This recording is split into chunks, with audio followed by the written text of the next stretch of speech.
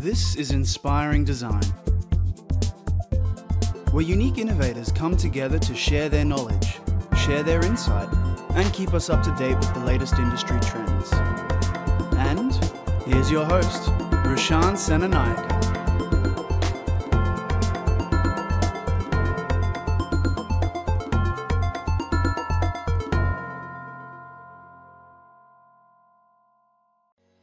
What's up, listeners? Welcome to another episode of Inspiring Design with Prashant Senanayake. This is where the best of the best brands, experts, change makers, and thought leaders come together to share their valuable insights, experience, and knowledge. Our goal here is to be the missing link between education, design, and the industry. So today marks the last episode for season 3, and I have in store one of the most important topics for the modern world, SDGs. More accurately, the United Nations Sustainability Development Goals, an agenda with collective goals for a global society. And to talk about this topic, I have here with me Joel Lindsay, the president of the United Nations Association of Australia Young Professionals Queensland chapter. For the last 3 years, Joel has led the state committee in delivering engagement events, advocacy campaigns, promoting the values and work of the United Nations to young Australians. In doing so, Joel uses the UN 2030 SDG agenda to drive awareness of the many issues raised by this program, focusing on reconciliation, climate change, gender equality, and refugee asylum seeker rights. Joel also serves on the UNAA National Young Professionals Committee and is the elected member for the UNAA Queensland Committee. Joel, coming from a background in international relations and foreign policy, as well as climate politics, is literally the perfect man for the job. Without further ado, let's get straight into it. Joel, welcome to Inspiring Design. Good afternoon, Rashan. Thanks for having me. My pleasure. And to kick things off, can we start off with a little bit of background on yourself? What's your story? Of course. Good place to start. So I think, unlike the really enviable entrepreneurs of our time, I left high school not really knowing what I wanted to do at all. I went to university to do Bachelor of International Studies. Mostly had a pretty vague interest in international relations. Knew I wanted to do politics, wanted to learn some language, wanted to travel a bit. So I thought the international studies thing was perfect. And then really towards the end of that study, I really got involved and interested in international development, the sustainability, design, education aspect of what we're talking about today. So undergrad was Bachelor of International Studies, as I said. And then I decided to go back to uni a few years later to sort of upskill with some more international relations hardcore stuff with a master's of IR, and then use that to really focus on sustainability, climate politics, the more strategic, big global questions. Yeah. Awesome. Well, from there, what's your involvement in the UN? So I should be clear at the start that the UN is a professional organization based all across the world, and my organization, United Nations Association of Australia, is a volunteer agency that spans this country, but is not, unfortunately, as much as I'd like to be, directly involved professionally with the United Nations. We are an advocacy group based in this country and work to inform people about and engage people with the work and values of the proper UN. Yeah. So under that big banner of UNAA, there's a program called the Young Professionals, which is roughly my age. So university to mid-30s, but there's no real clear age cutoffs. And we really focus on engaging the kids out of university who may have sparked an interest or a passion in their studies or Model United Nations, etc., and really hook them into a system that fosters that passion and helps them develop skills in and around the work and values of the UN. And I'm the president of the Queensland Committee that does that work. Awesome. There you go. And I'm a personal advocate of, I think, what the United Nations stands for. So this is going to be a very interesting topic. And let's get straight into the core discussion. It's around exactly understanding what is an SDG. So in your words, can you clarify to us exactly what is an SDG? Of course, and it's a really important question. Being as discrete as possible, an SDG is a brightly colored square with a number on it that corresponds to a key issue facing the world. More technically, an SDG is one of 17 Sustainable Development Goal, that together form a broader platform and agenda at the UN international level to fix all of the world's problems. So the 17 SDGs have been described as the most comprehensive plan ever to fix all the world's problems. So it's a big deal. And each SDG has its own focus, being health, climate, etc. That's an SDG. Yeah, and I believe there are particular target indicators under each of these goals, which breaks it down to a further level. How many target indicators are there? So this is where it gets slightly more complicated than 17 bright colored squares. Yeah. So there's 17 SDGs. Each one has roughly 10 targets under each goal. So you have a total of 169 targets. Yeah. And to further complicate matters, each target, and this is an ongoing issue for the United Nations, is overcomplicating things, 247 indicators.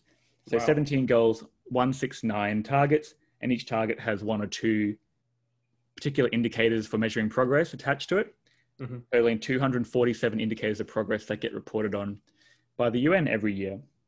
Love that. That's awesome. And so in terms of, from the UN's point of view, are these targets designed towards the world by an X year, or is it ongoing? So at a high level, they really encompass the hope to save the world as an ongoing thing. But this specific SDG agenda is called the United Nations Sustainable Development Goal Agenda for 2030. So they were adopted in 2015 with really a target of 15 years of concrete action across 17 goals. Yeah. With, I guess, the hope at that time to, by 2030, have completed or achieved as many of these targets and indicators as possible. Yeah. Awesome. And here's a bit of a tough question. I feel like I'm going to push you a little bit, especially on your memory, but can you actually list what those 17 goals are, just for the purpose of our listeners as well, who's never come across them? Of course. And I have tried before. I've never once got it correct, but today's the day. So 17 SDGs, starting from the top. Number 1 is no poverty. And that goal essentially is end poverty in all its forms everywhere. That's a big one for the UN, and it's a legacy one from the Millennium Development Goals, which we might talk about later. But that's it. That's the UN's core work, ending poverty. Goal 2 is zero hunger. And specifically, ending hunger and achieving food security and improved nutrition and promoting sustainable agriculture. That's feeding the world. Also another one from the Millennium Development Goals. Goal 3 is good health and well-being.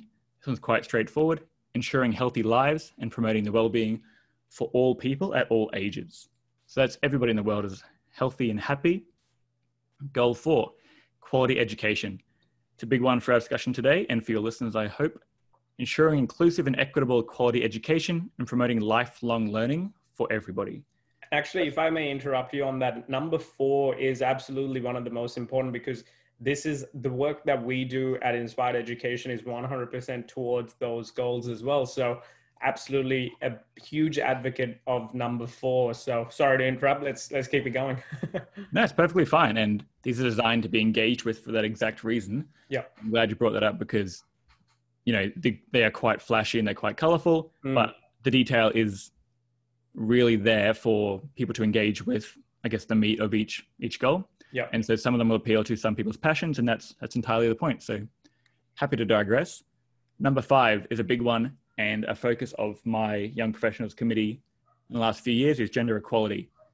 A stated agenda of achieving gender equality and empowerment of all women and girls. And that includes a bunch of really important topics like female safety, child marriage, and a lot of the more entrenched and, you know, really perverse issues across the world. So that's a big one for us. Number 6, clean water and sanitation. Big one.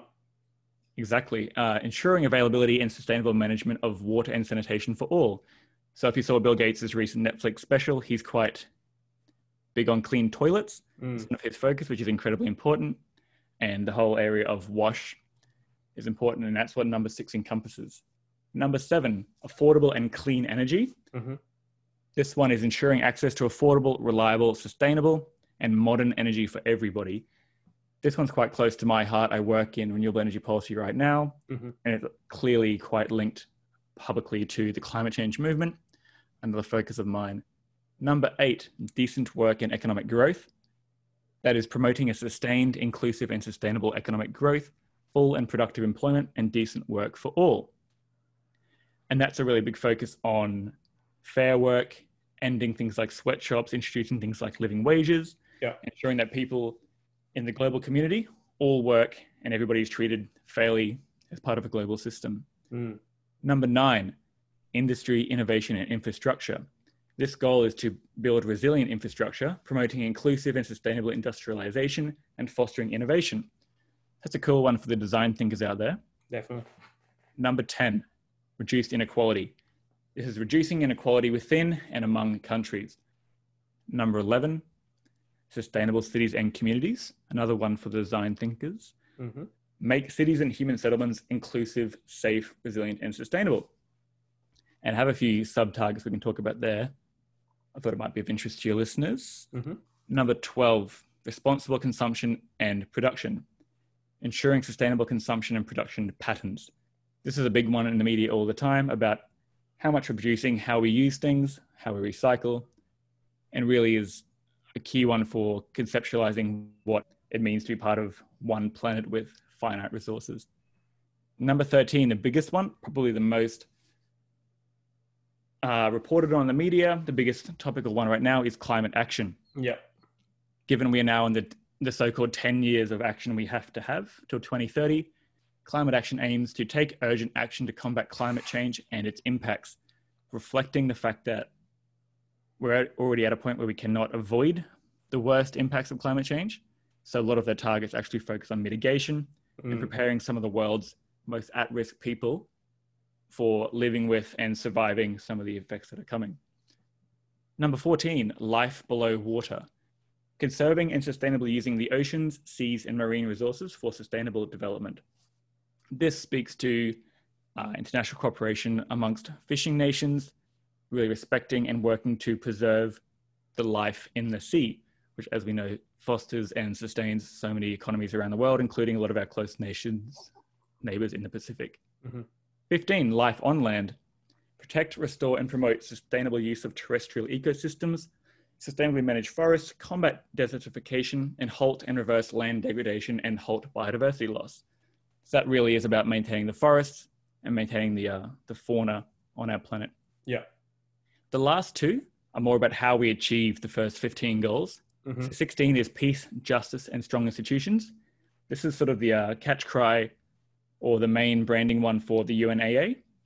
This is promoting peaceful and exclusive societies for sustainable development, providing access to justice for all, and building effective, accountable, and inclusive institutions at all levels.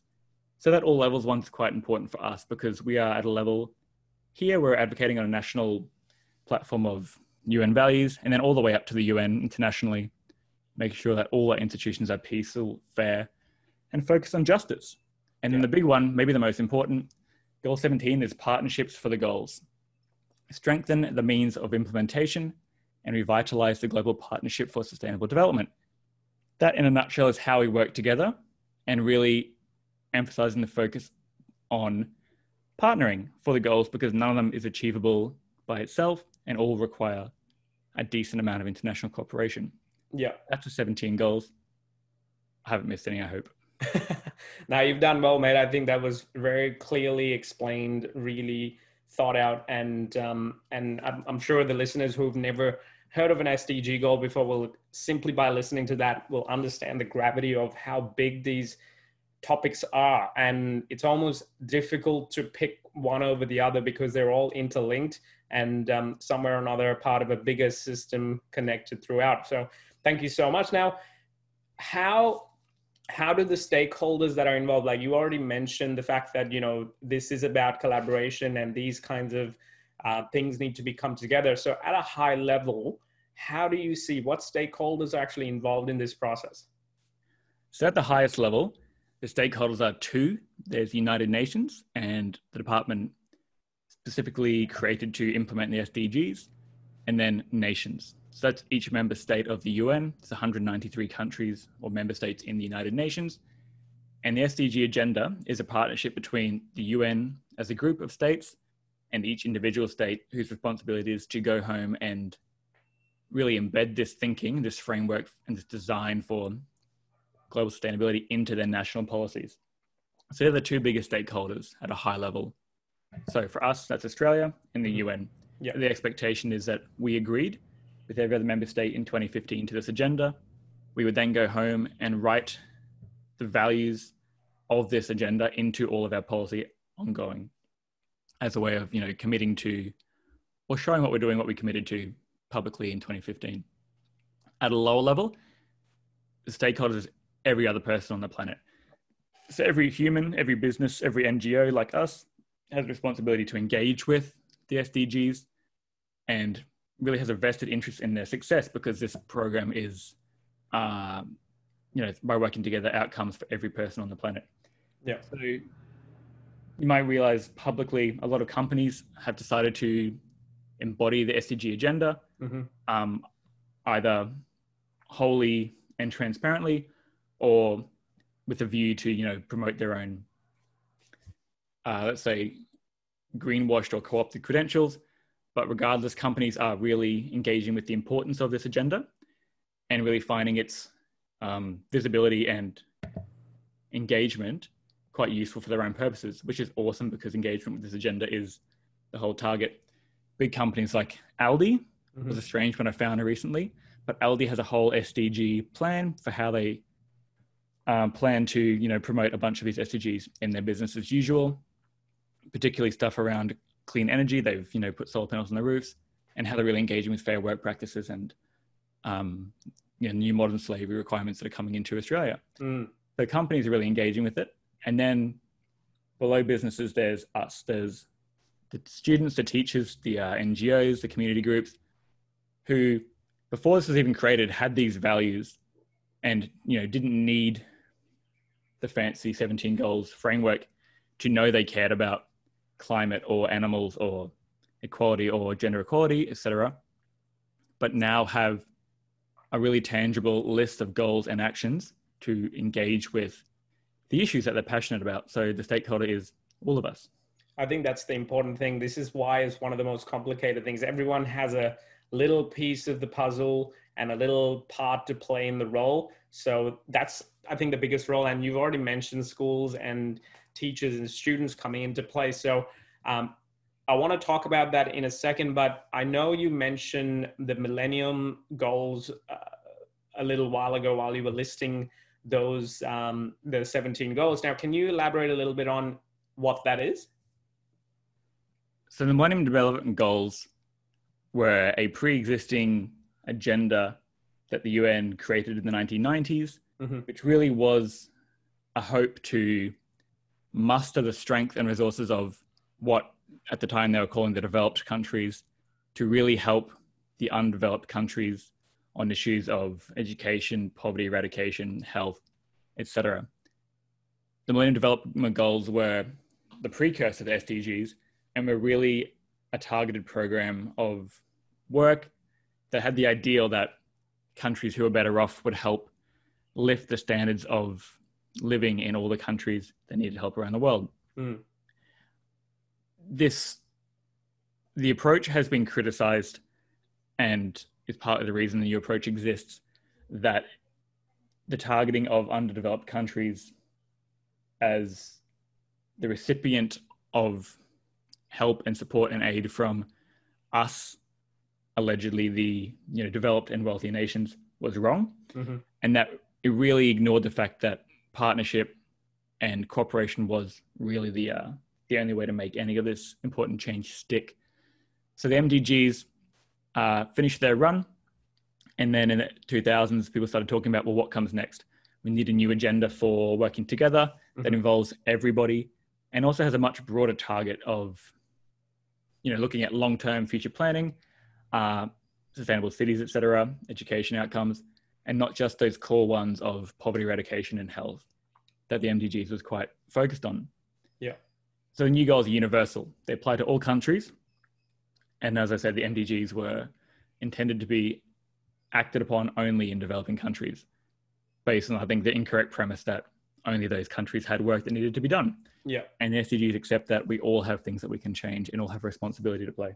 Absolutely. And I think that's a beautiful step in the right direction. So going back to how this plays a role in education, they actually say that, especially within the industry in 21st century business, if you're not aligned with one of these goals or several, you're actually playing, the game 20 years ago, 30 years ago. It's an outdated state of mind where you do actually have to think within your impact within a global footprint. So why do you think this knowledge, this part of education needs to be integrated within the school system or even the university system more heavily?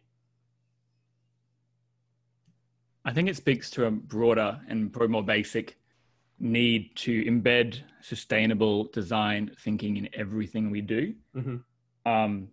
I think we're at a to avoid, and I don't like cliches at all, but the talk of the crossroads and the tipping point that we seem to be at with, especially with the climate, sustainability, in how you design programs, how you do business, how you live your life to a certain degree, has to consider, and it's becoming harder and harder to not do this, as we know, has to consider the long-term aspects of your actions, not only on the environment, but also on other people. So companies are increasingly being asked, you're making this choice, you clearly haven't considered how this affects, workers down the line in factories in other parts of the world. Why is that? You're making this investment decision in thermal energy generation. Why is that when there's cleaner alternatives? And the important role of, as you're mentioning, having that design thinking in university, school, teachers, classrooms, etc., is that as we become more engaged with the issue and more educated on what these goals are and why they're important, we become much smarter and more powerful consumers and much better advocates of saying, actually, I'm uncomfortable with the choice that this company has made, or this business has made, or that I have made personally. And I know this, I know it's in contrast to the goals and values of this agenda, which, have flaws and they're quite broad, but are on the whole targeted toward a future that is fair for everybody. Yeah. So I think it's really important for people to understand the issues, understand the agenda, engage with it, and start to use it as sort of a framework for how you can then, judge choices that you're making, your friends are making, your companies are making, your governments are making, and seeing if your actions are really aligning with a sustainable future. Absolutely. And I think it on the flip side, develops a level of morality, resilience, a little bit of mindfulness as well, to understand what the actions within that we take every day, just as simple as consuming something at a company or a product or service, or what we might do, just even recycling, just something as simple as that, or the gardening impacts, whatever, even the little thing they do add up to the bigger picture. So well said, mate. And so do you think this needs to be a specific subject, a dedicated subject taught within schools or even universities? I think there's two different issues there. One is, I do think a lot of, as I said, this framework has tried to encapsulate in a sort of nifty marketing model an engagement with a lot of values and issues across the world, values that people already hold dear. Mm-hmm. So I think a lot of these values and work and issues are already covered in things we learn in school and universities.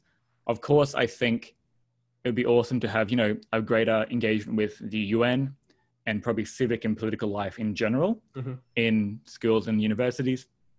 And of course, that would clearly, and I'm quite biased because I'm a fan of the UN, all of its flaws aside, I'm a fan. And that would obviously involve an understanding that UN is the biggest and most complicated effort the planet has ever made to working together on these huge issues. So yeah, I'd like to see more engagement with the global issues. And I really don't mind how they're engaged with, as long as they're engaged with. I just think the SDG agenda is a quite practical, breaks down into quite small segments, framework for engaging with what are huge issues. So of course, I think engagement with this is desirable. Yeah. Now, the reason I wanted to ask you that question was my involvement at QUT.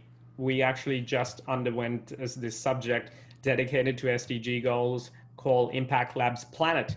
And it had about 550 design students, and they were all working with these international organizations and NGOs working specifically on rural countries, third world countries, informal settlements that undergo these different topics and hardships. And the students were actually collaborating with the NGO and the IOs and being able to come up with these new strategies aligned with SDG goals.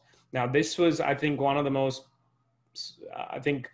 valued subjects that I've ever been a part of in the university career. And we were discussing this with the students, and one of the biggest things that came out of it was they weren't aware of the SDG goals prior to this subject. They weren't even aware of that there are actually big issues like this, because it's almost like their eyes weren't open to it. So this was really valuable feedback, and a really good case study this last 10 weeks have been. And students, by the end of the semester, they're literally a few days away from now their final submission, which is actually going to get submitted to those NGOs like Arup, ISOCARP. They're big organizations working globally to put their ideas in, actually work and align with one of the most practical systems. So it's been very rewarding. That's why I wanted to ask you that specific question. So on that note, what's your advice for students and graduates, the people that are going to be entering the workforce in the next 2 to 10 years? They're going to be smack bang in the middle of the most key 10 years. What's your advice for them? It's always a tough question because everybody's coming into their early career from very different stages. Yeah. And I understand that some people are, like myself, fresh out of uni, where essentially any job is now a job to get your foot in the door. But I do think now that companies are more and more engaging, you named a few good ones just then, are engaging with this agenda and the values that they sort of represent. My key piece of advice is really, when you're looking at a job, respect the fact that your education, your experience, your personality and values are incredibly valuable, and use that knowledge to look for companies and places to work that align themselves proudly and not just on paper, but tangibly align with the work and values, included in this framework. Yeah. It doesn't have to be SDG specifically, but look for those companies and people doing the awesome work, like you mentioned, across the world in these sort of key issue areas. And I think it's often described as look for values in a job rather than, pay outcomes. Yeah. But if you're looking for companies and committing to work in areas where you think you're making a difference and that matter to other people, and that's the key focus, is looking for work that helps other people, you can't really go wrong. And you'll find that much more fulfilling. You never get bored, and it's really hard to get tired of a job where you think you actually are providing good outcomes for somebody else. So that's my only piece of advice. I think that's very worth listening to, is look for a job, look for a career that aligns with your values rather than some of the other targets we sometimes use to measure. Definitely. And I think that's very valuable advice, mate, and something that gets overlooked a lot. So being able to mindfully focus on that definitely will have a huge impact on not just on a personal level, but I think on a global level. So adding to that big system. So good work. And lastly, what's your advice for teachers and educators, people that are molding this next generation, if they're not aware of the SDG goals and the impact, and there is a lot of information and knowledge and almost assumed knowledge now, what's your advice for them in terms of absorbing this information to be able to integrate that as a part of their everyday teaching? I think my advice to teachers in this current climate and I guess, space of online activism is catch up. They really have to get up to speed with this agenda, the work that it means, because young kids now, even, exponentially more than 10 years ago, are aware of the issues, they're engaging with the issues, and have the savvy and, in fact, the tech smarts to really sink their teeth into the issues that matter to them online, in the streets. I always like to use the example of Greta Thunberg from Sweden. Was 16, decided she was passionate, decided to skip class one day and go and protest in front of Parliament. She now has millions of followers across the world doing the exact same thing because she started a movement. Yeah. So kids really are engaging with these issues much earlier, much faster, and they get it. They understand the time constraints for the work we have to do. They understand the impacts on their future should we not be successful in doing these things.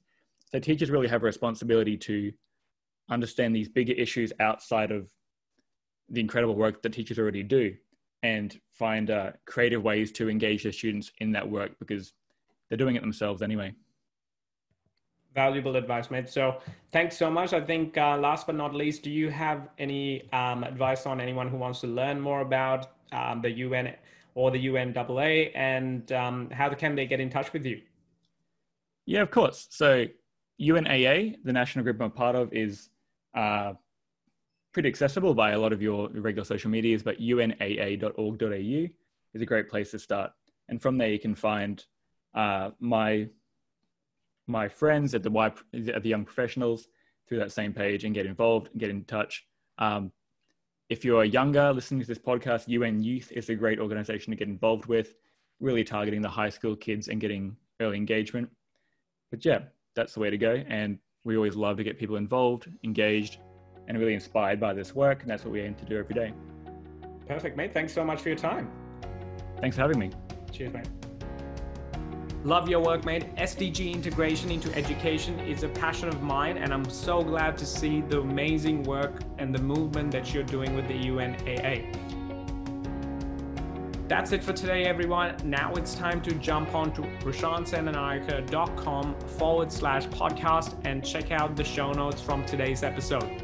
Make sure you click onto the direct links to learn about the United Nations SDG agenda and check out the vital work Joel and his colleagues are doing at the UNAA.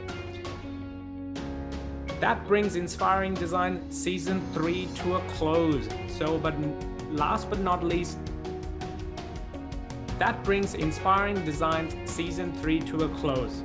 It's been one heck of a journey featuring some amazing guests. So make sure you guys click subscribe, share your thoughts and feedback on today's topic, and check out the previously featured guests as well. So till Season 4,